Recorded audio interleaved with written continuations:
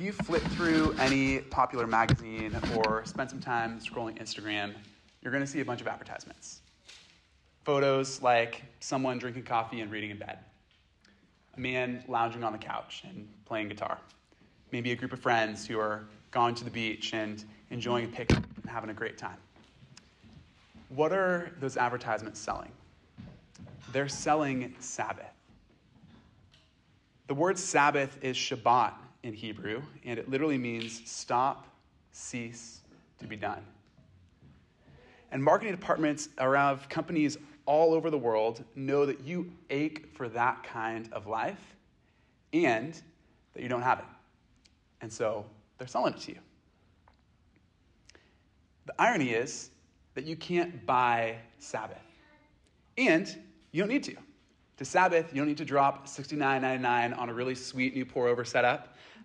You don't need to blow half your paycheck on a fancy new leather couch. You just need to stop. The problem is that we're bad at stopping. Are you tired has become almost a rhetorical question in the modern age. Of course we're tired. Low-grade exhaustion is really the new normal in so many ways. Why? Because busyness is a sign of social status, of how high up you are. How are you? I'm really busy. Yeah, me too. How are you? Man, it's been a crazy week at work. How are you? I've got a lot going on right now. In the U.S., we work more than any other nation in the world. The Japanese have a word for this. It's called karoshi. It means death by overwork. But we Americans actually work 137 hours more per year than the Japanese. We work 260 more hours per year than the British. And we work 499 more hours per year than the French. The result of this, we're chronically exhausted and unhappy. Let's talk about this for a second. Let's have a little bit of discussion together.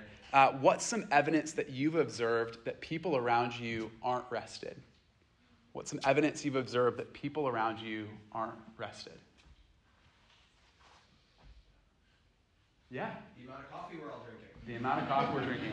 Yes. I love coffee. I'm guilty of that. They feel stressed and overwhelmed. Yeah, a lot of stress, overwhelmed, sure. Uptick in anxiety meds. Anxiety meds, absolutely. Anything else?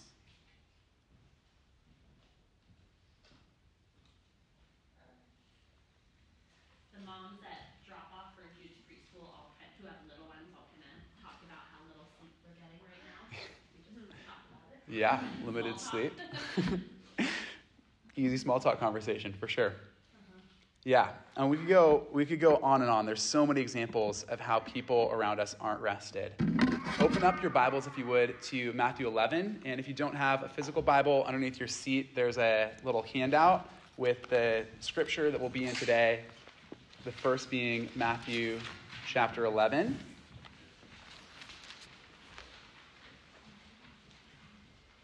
And would someone read Matthew chapter 11, verses 28 to 30 for us? Come to me, all who labor and are heavy laden, and I will give you rest. Take my yoke upon you and learn from me, for I am gentle and lowly in heart, and you will find rest for your souls. For my yoke is easy and my burden is light. Thanks, Tristan. Jesus' will for your life is not for you to be chronically exhausted, sleep deprived, unhappy, living with no margin. Jesus' will for your life is that you experience his rest, his easy yoke, his light burden that he speaks of in this passage. And so how can we experience this kind of life? We need a rhythm of resistance. In a culture of consumerism, we need a rhythm that helps us to be content. In a culture of anxiety, you said so well, we need peace. In a culture of speed, we need delays. In a culture of achievement, we need to say enough. In a culture of distraction, we need presence. And resistance isn't easy, but it's necessary for following the way of Jesus. Sabbath is a rhythm of resistance that makes space for our good shepherd to restore our souls. Sabbath is a rhythm of resistance that makes space for our good shepherd to restore our souls. And so the invitation to all of us this morning is to move towards practicing a weekly Sabbath so that we can experience the rest that our souls and our bodies crave. And so in our time together this morning, we'll go through 3 components of Sabbath. We'll look at the invitation of Sabbath, we'll look at the movements of Sabbath, and then we'll look at the implementation of Sabbath. But before we jump into this, I want to just zoom out and remember why we engage spiritual practices as a church. We engage spiritual practices because they help us to be with Jesus, to become like Jesus, and to do what Jesus did. And we do them not alone, but together, because the Christian life isn't lived alone, but in community. God made us for community. And so we need the support of one another to follow the way of Jesus. We need the support of one another to engage in spiritual practices.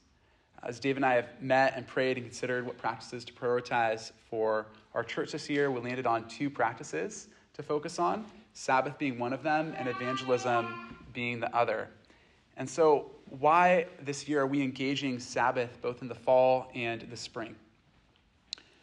Most Christians in North America are too busy, too stressed, too exhausted for spiritual practices, for discipleship, for mission. And so Sabbath creates space. It creates space for us to be with Jesus, to enjoy him. It creates space for us to become like him. And it creates space for us to do the things that Jesus did. And that's why Sabbath is essential. It's an essential practice to following Jesus. And that's why we're starting here this fall and continuing with Sabbath this spring. We'll have space in citizens communities, which if you're newer to our church, these are groups of folks that meet in homes throughout the week. If you want to get connected to one, we'd be glad to help you get connected to one even this week. And as we're in citizens communities, we're going to discuss this practice and ask questions and consider the theology of it and talk about the logistics. There's so much to Sabbath that we won't be able to unpack today, but we'll have time this fall and spring to unpack it. And if you're new to following Jesus, if you've not yet decided to follow Jesus, but you're exploring faith in Jesus, we're so glad that you're here this morning. You are welcome in this conversation on Sundays, in this conversation in citizens communities, as we kind of explore this ancient practice that the Jewish community and Christians have been practicing for millennia and what it would look like to engage it in our lives today. And so let's pray that God would help us with this as we continue to dive in to his word today. Father, thank you for making the world beautiful and good. Thank you for thinking of work and for thinking of rest and for thinking of a rhythm and for thinking of Sabbath. God, I pray that this morning you would help us to see the wisdom and the beauty of your design for work and rest. But more than that, God, I pray that you would help us to see who you are clearly and to experience you this morning as the God who is eager to meet us, as the God who is eager to bring rest to our weary bodies and minds and souls. God, for those who are entering this space particularly tired or fatigued this morning, God, I pray that you would help them, help all of us to experience the goodness of the rest that you invite us into with you, all because of Jesus, in whose name we pray. Amen. So we're going to read Psalm 23. Open up your Bible there if you have one, or grab that little handout with the passages. And as we read Psalm 23, it's important to remember that the Psalms are ancient Jewish meditation literature. And so the way that they're designed to be engaged is to be read and contemplated and then reread. And so we're going to practice doing that right now as I read a portion of Psalm 23. And so if you're comfortable with it, close your eyes and take a deep breath. And I'm just going to read this twice. And just imagine the scene that this psalm paints. The Lord is my shepherd, I shall not want. He makes me lie down in green pastures. He leads me beside still waters. He restores my soul.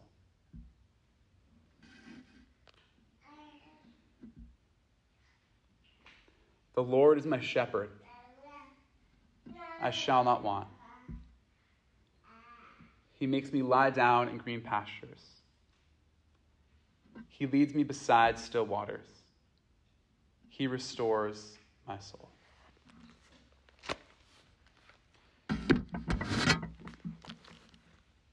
Reflect to yourself for a moment. What came up for you as you read that passage, as you heard that passage read?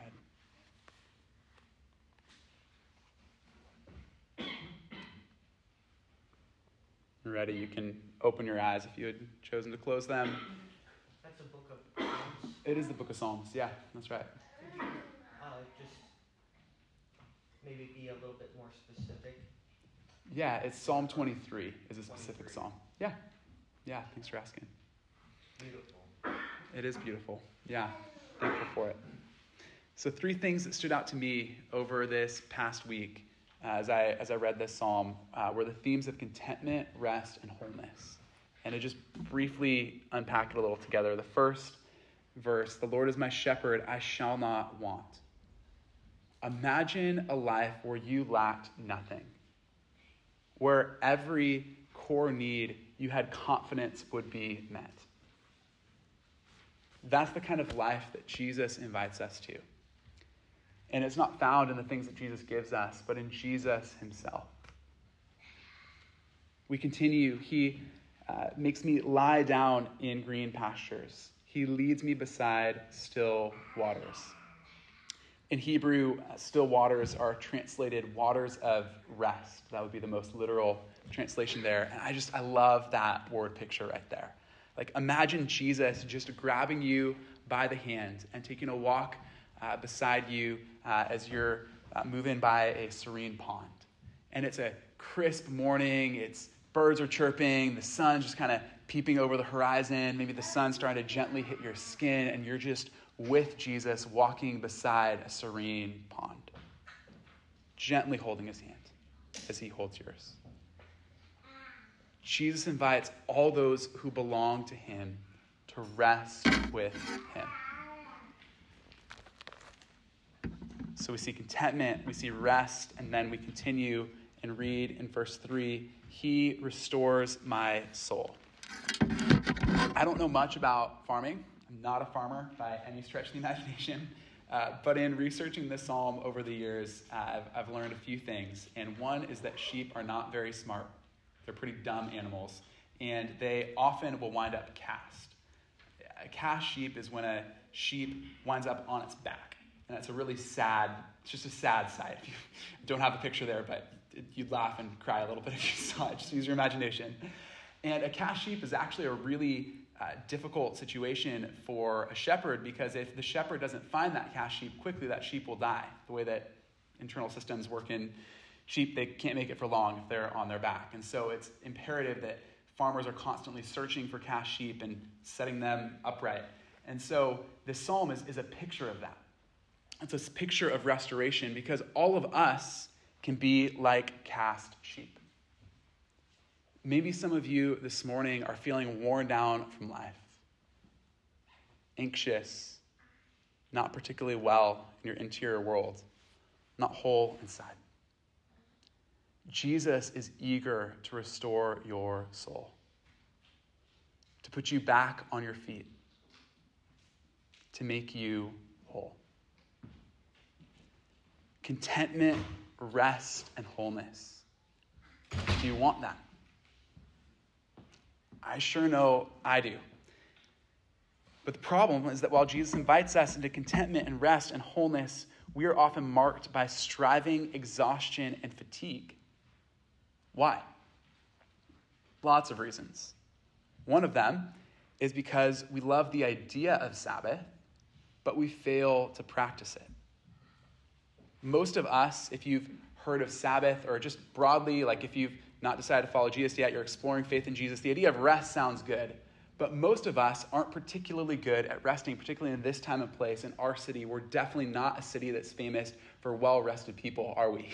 We're a city that's famous for achievement, for innovation, for lots of beautiful things, but rest is not one of them. And Jesus' idea, what he proposes in Sabbath, and what God ultimately proposes way earlier in the story, we'll look at the history of it in a moment, is a radical idea. Jesus is inviting us to surrender 1/7 of our lives in Sabbath. And so why don't we do this? I wonder if it's because at the core, we're trying to be God. John Mark Comer writes, Sabbath is an expression of faith. Faith that there is a creator and he is good. We are his creation. This is his world. We live under his roof, drink his water, eat his food, breathe his oxygen. So on the Sabbath, we don't just take a day off from work, we take a day off from toil. We give him all of our fear and anxiety and stress and worry. We let go. We stop ruling and subduing, and we just be. We remember our place in the universe so that we never forget there is a God, and I am not him. There is a God, and I am not him. Sabbath is an invitation to remember that. It's an invitation to remember that we have limits. It's an invitation to be with our good shepherd and let him restore our souls. And so how do we move from maybe liking the idea of Sabbath to actually practicing Sabbath weekly? We'll explore that together in this time, but we first need to understand what Sabbath is. And so a brief history of Sabbath. We're first introduced to Sabbath in the second chapter of the Bible, in the book of Genesis, when God creates the world in 6 days and then rests on the seventh. And then we're formally introduced to Sabbath when God gives the 10 Commandments to Israel. And so open your Bibles or grab that handout to go to Exodus chapter 20. And we're going to read when God introduces Sabbath to Israel formally, beginning in verse 8. 28 to 11. Can someone read that for us?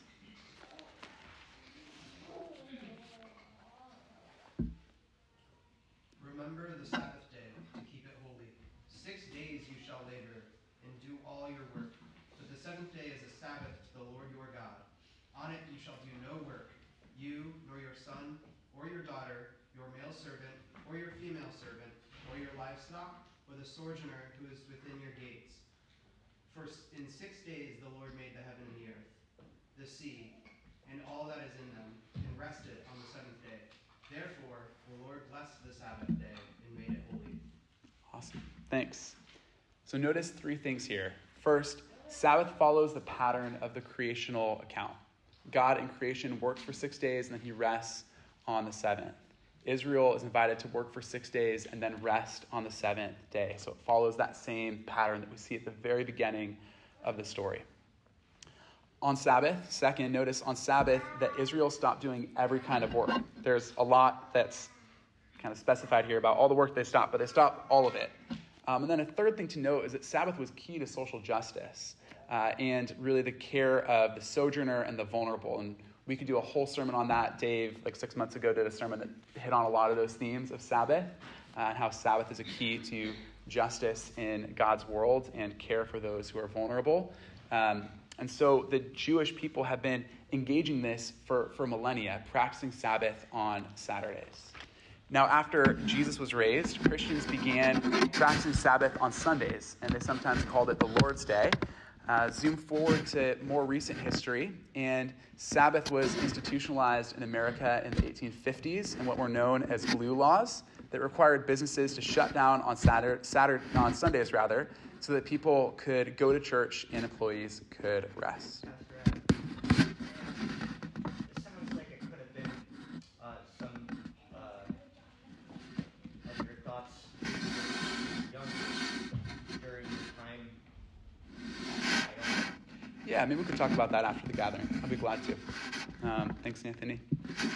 So zoom forward to more recent history. You've got your blue laws in the 1850s.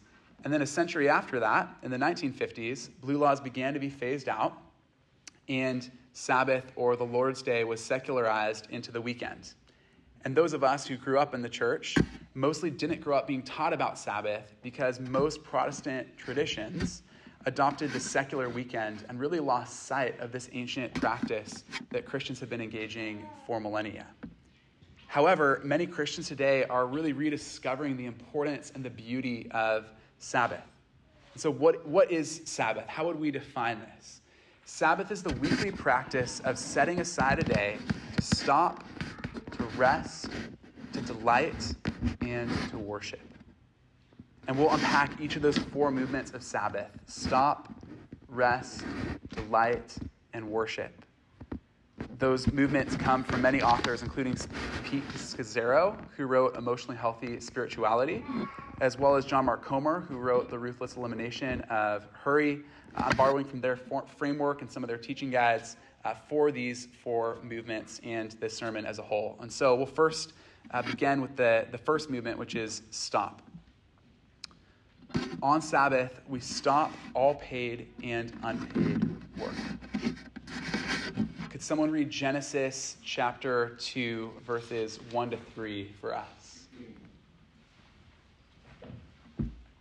Thus the heavens and the earth were finished, and all the host of them. And on the seventh day God finished his work that he had done, and he rested on the seventh day from all his work that he had done. So God blessed the seventh day and made it holy, because on it God rested from all his work that he had done in creation. Awesome. Thanks. So notice God Sabbath. Yeah, but I'm a type A, high-capacity person. God Sabbath. Yeah, but I'm more of a doer. I have a lot of things going on in my life right now. God Sabbath. Yeah, but I have little kids at home and I'm starting a business. God Sabbath. God the Creator stopped. And in doing so, he built a rhythm into the fabric of creation. We work for 6 days, and then we Sabbath. We stop for one. On Sabbath, we stop all paid and unpaid work. Pete Scazzero writes, Sabbath is first and foremost a day when we cease all work, paid and unpaid. On Sabbath, we embrace our limits. We let go of the illusion that we're indispensable to running the world. We recognize that we will never finish all of our goals and projects, and all the type A people said amen, and that God is on the throne managing quite well in ruling the universe without our help. So we stop all paid work. Anything that has to do with our jobs, we try and even avoid thinking about our jobs if possible. I know it's hard to do, but from like a neuropsychology perspective, thinking about your work causes your body to feel as though you're working in a crazy way. So we try and get as much distance from work as possible. And then we also stop unpaid work. So things like laundries and groceries and errands and house cleaning, kind of all the unpaid work of life. We take a day to stop all of it. And it's incredibly hard to do. It's so hard to do. But it's essential for our physical and our spiritual well-being. In broader culture, people tend to rest when they've finished their goals. The problem is, though, that as soon as we finish one goal, we're confronted with new opportunities and challenges. And so life often looks like this. This is a graphic from Pete Scazzero, and you can see it's work, work, work, work, work, vacation. Work, work, work, work, work, vacation. Work, work, work, work, work, vacation. Where you're just constantly working and then crash landing into a vacation and hoping that somehow that will make up. And it's chaos. I was yesterday at Blackbird Books, which is one of my favorite spots in the outer sunset, and I was overhearing a conversation between two guys, and one was talking about how he hadn't had any time off from Christmas and he really needed a break, but he was halfway complaining, he was halfway bragging to his friend because busyness is social status. It's a good thing to be busy, we think, in our broader culture, and we kind of just crash land into vacation. And while work is a good thing, it can be something that gets overvalued in broader culture around us. And so instead, God invites us into rhythms of working hard for 6 days, but then resting on the Sabbath. And so you see this kind of alternate vision that God would have for us. And it's not chaos, it's rhythm. Sabbath, work. Sabbath, work. Sabbath, work. Sabbath, work. My life looked like the first picture, though, until I started practicing Sabbath. I was exhausted, rhythmless, unceasing in my work. And Sunny, when we got married, convinced me to try out Sabbath 8 years ago. And she's an Enneagram 7. If you're familiar with the Enneagram, that's a type of person. She just loves to have fun. It's great. Loves a good party. And so Sabbath for her was a way for her to pry me away from my to-do list for at least a day to have some fun. And gosh, it's not an overstatement to say that the practice of Sabbath has changed my life. It's contributed to greater physical, emotional, and mental health. It's been transformative for my life with God. I honestly can't imagine life without it now. It's a practice that I plan to engage for the rest of my life. In our current rhythms, my family starts Sabbath on Fridays around 7. We end on Saturdays around 7. There's so many different ways that folks can engage it in different seasons of life. But for us, that's what we're doing right now. And there's some weeks where it's interrupted and it's cut short. It's certainly difficult with a baby and a toddler. You're probably hearing my baby in the back a little bit right now. Like, it's not a quiet, serene, it's not those advertising pictures of Sabbath at all. But it's a rhythm that we fight for. And it's going to look different for everyone. If this is a new practice for you, if you're new to following Jesus, if this is something that you've been a Christian your whole life, but you've never really tried this, start small and ease into it. If a full 20 hours is too much, then start with half a day. If half a day feels like it's too much, then start with a couple hours. Start small. Start with what you feel like is a comfortable starting point for you. But wherever you're at today, I'd invite you to take a first step and to try it out. And so that's the first movement of Sabbath, to stop. On Sabbath, we stop all paid and unpaid work. And so if we empty our day of work, what do we fill our day with? We fill it with rest, with delight, and with worship. First, rest. On Sabbath, we engage in activities that restore and replenish us. We read in Genesis 2, and God, he, referring to God, rested on the seventh day from all his work that he had done. The culture around us is a Sabbathless, rhythmless, hollow out your soul culture. And so to Sabbath well will require intentionality, it will require preparation and a resolute determination to go against the flow of the cultural tide, to live differently. But Sabbath rest is your secret weapon in the struggle against the powers of the age. An entire day to have enough, to say with your day of rest, I do not need to work more hours. I do not need to make more money. I do not need a new car. I do not need a perfect grade or the perfect body or the perfect house or whatever the thing is for you. It's a day to say enough. Pete Scazzaro writes, in a very real sense, the practice of Sabbath joins heaven and earth, equipping us not merely to rest from our work, but also to work from our rest. When we Sabbath, it changes not only one day, but really how we engage our whole week as we get to work from a posture of restedness rather than to work so that we're able to rest. So what's it for you? How do you rest? What do you love to do that's restful? Is it napping, hiking, eating good food, hobbies, playing sports? Think about what activities are fun or restful for you. And then on Sabbath, engage those things. We engage in activities that restore and replenish us on Sabbath. Next is delight. On Sabbath, we enjoy the goodness of God's creation with all of our senses. We continue in Genesis chapter 2, and he, referring to God, rested on the seventh day from all his work that he had done. That word translated rested is Shabbat in Hebrew. And while it literally means to stop or to rest, it also has the idea that God delighted in all of his work. Tim Keller writes, because the world is full of ugly things, we need Sabbath to feed our soul with beauty. There's so much ugliness in the world. There's so much that is not good, that is not the way that God made it to be. And so on Sabbath, we try and focus and feed our souls with that which is beautiful and good. Ask yourself the question, what could I do for a day that would bring me deep visceral joy in God. For our family, sometimes we have big meals on Friday evenings heading into Sabbath, and it's a time where we'll have some family over or some friends, and we'll just feast together. And we love to sometimes enter into Sabbath that way. We love food in our family, and so often we'll go to a farmer's market on a Sabbath, and we'll get some fresh food and then enjoy that over the course of the day. I love in the summertime going to farmers markets in the city and getting heirloom tomatoes and making caprese and all the things that you can do with some fresh food and just enjoying the fullness of what the earth can produce as it's cultivated by humans, and it's just amazing.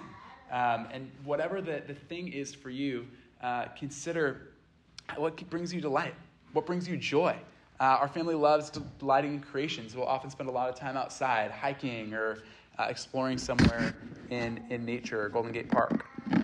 Sabbath delight can include feasting, community, gratitude, play, nature, so many options. And no, the goal of Sabbath isn't just to enjoy like fancy lattes and have self-absorbed pleasure. We can go too far with this. But Sabbath is about deeply enjoying the beauty and goodness of God's world, because our God is full of joy. And so on Sabbath, we enter into his joy.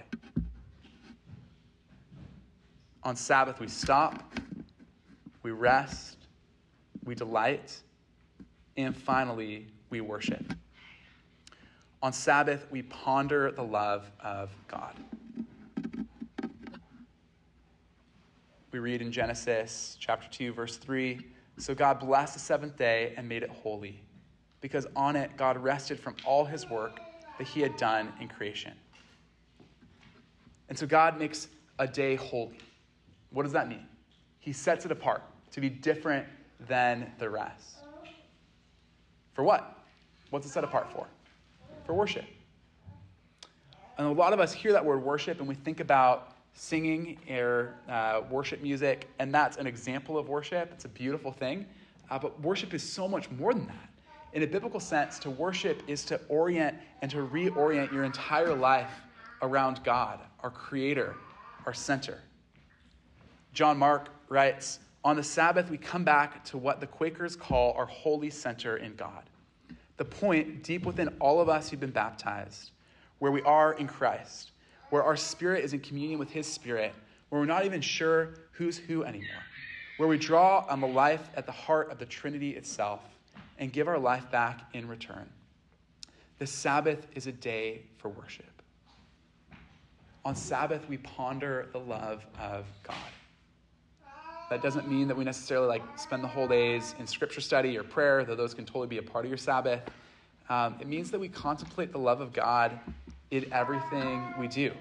We look for evidence of God's love in everything that he's given for us to enjoy. As we fast from our work, we feast on Jesus. We redirect our attention to Jesus. We enjoy being with Jesus. We listen to Jesus. We enjoy being at home in his love.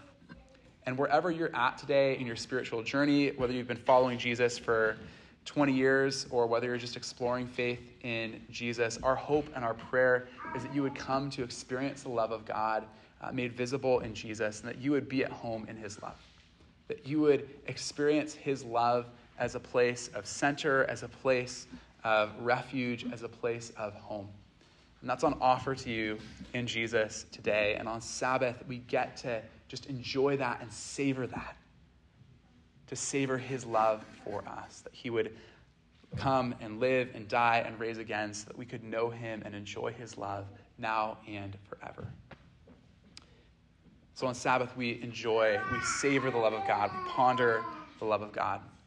And often there's a progression to this. Often in Sabbath, I'm entering it from a week of overworking a bit, and I crash land a little bit. And so it takes me some time to just stop, to pull myself away from my computer, shut the lid, throw my laptop in a drawer or something to get it away from me. And then as I stop, as I give up what I'm trying to do at work and around the house, I then enter into rest. And sometimes I have to do some things to kind of pull myself out of work mode. And I'll do some restful activity. I'll play with one of our boys or go for a run or something to help me kind of reorient into rest. And then I find over the course of a day, there's increasingly delight. If I'm entering in with like a zero delight, which is often the case if I'm grumpy from a long week, delight comes back. And I start to enjoy things that I wasn't enjoying all week long. And it's this restoration of delight. And then eventually there's this kind of just worship that can flow into the whole day, where everything can be an opportunity to stop and just say, thank you, God. To have a really beautiful meal and say, thank you, God, for this amazing meal. To be able to engage in conversation with a friend and say, thank you, God, for this conversation. To be able to let everything be something that moves us towards God and gratitude for all of the good that he has given us, because we deserve nothing. He's given us everything. He's given us Jesus, and he's given us every good gift that we enjoy. And Sabbath is an opportunity for us to remember that. So the invitation for us is to make space for the Good Shepherd to restore our souls. The movements of Sabbath are to stop, to rest, to delight, and to worship.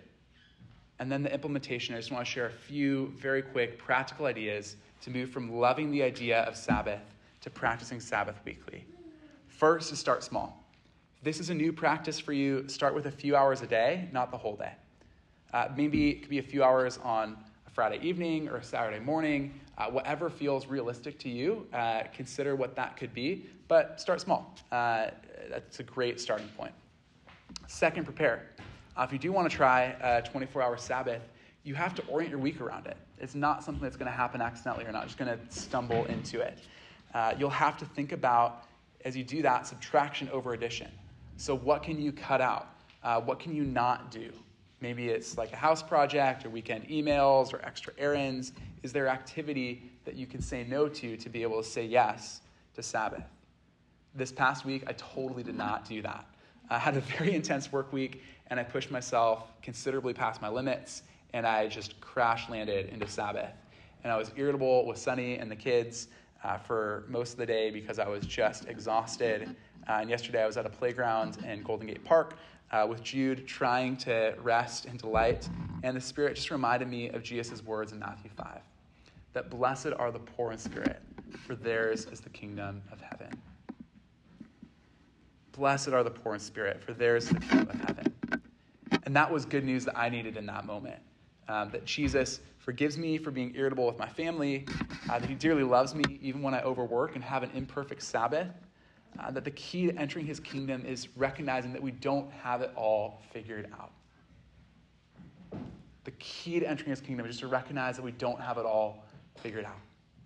And that's certainly true with Sabbath. That practicing Sabbath, the first step is to recognize that we aren't great at rest and that we need God's help with it. And in that, Jesus is eager to help us to obey him through practicing the Sabbath. He gave us his Spirit to help us, and his Spirit will help us to wisely prepare so that we can enjoy the gift of Sabbath. Next, reduce digital noise. Technology can totally be a Sabbath killer, and so try putting your phone on Do Not Disturb mode, turn notifications off, do something to create some distance between you and technology. Next, adjust based on your season of life and personality. Sabbath will look radically different depending on your season of life. For individuals, it might look like spending time with friends, going on a day trip, enjoying some time in silence and solitude. For those with kids, it might look like time with your family, playing with your kids, going on a hike together. For those who are introverted, rest for you might look like spending a lot of time alone on a Sabbath. For those who are extroverted, rest for you might look like spending a lot of time with friends. There's not a right or a wrong way to do it. And so adjust based on your season and your personality. And then finally, let imperfect Sabbaths lead you to anticipate the ultimate Sabbath. And we'll end here. Sabbath will always be imperfect. I personally often get frustrated when Sabbaths are interrupted and unideal.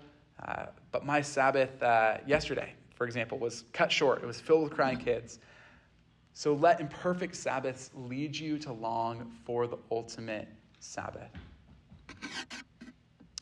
In Sabbath, we're practicing for eternity. We read of the Sabbath that we will enjoy forever in Revelation 21. Read along if you have your Bibles or on that scripture sheet. We read this. speaking of the Sabbath that we will enjoy forever. And I heard a loud voice from the throne saying, "Behold, the dwelling place of God is with man. He will dwell with them, and they will be his people. And God himself will be with them as their God. He will wipe away every tear from their eyes, and death shall be no more.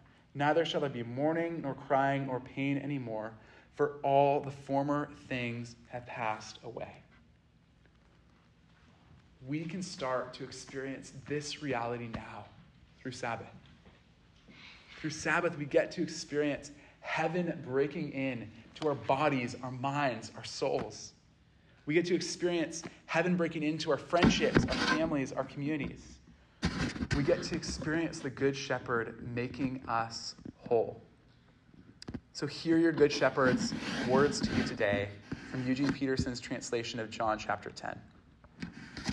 Are you tired, worn out, burned out on religion? Come to me. Get away with me, and you'll recover your life. I'll show you how to take a real rest. Walk with me and work with me.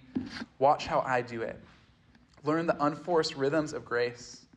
I won't lay anything heavy or ill-fitting on you. Keep company with me, and you'll learn to live freely and lightly. Do you long to live freely and lightly? Do you long for contentment and rest and wholeness? It's on offer today in the person of Jesus. And Sabbath is a way of making space to enjoy him. Sabbath is a rhythm of resistance that makes space for our Good Shepherd to restore our souls. So this week, discuss Sabbath with your citizens community as our church explores these 4 movements of Sabbath: stop, rest, worship, and delight. If you're not a part of a citizens community and would like to join one, just talk to Dave or Georgia and myself. We'll be glad to get you connected to a group that you could join for a meal and a discussion this week. And then this month, try out the practice of Sabbath. Give it a shot. Start small, but give it a shot and try out this practice this month. And as you do, may you experience your Good Shepherd restoring your soul. Let me pray. Father, thank you for your love for us, that you invite us to make our home in that love, to enjoy that love. Thank you for your love that's so great that you sent Jesus to live and die and rise so that we could know the extent of your love and that we could enjoy it right now and forever. Father, thank you for the gift of practices like Sabbath so that we can enjoy your love more deeply and more fully. And Father, I pray that this year our church would experience you through the space created by this practice. God, would you give us the courage to cut things out of our lives, to reprioritize, to reorder in order to make space for this practice? And God, as we do, would you meet us? God, because it only matters if we are coming towards you and enjoying you through this practice. So God, would we meet with you, would we experience you, would we encounter you, and we find ourselves at home in your love through the space that you give us in this practice of Sabbath. Amen.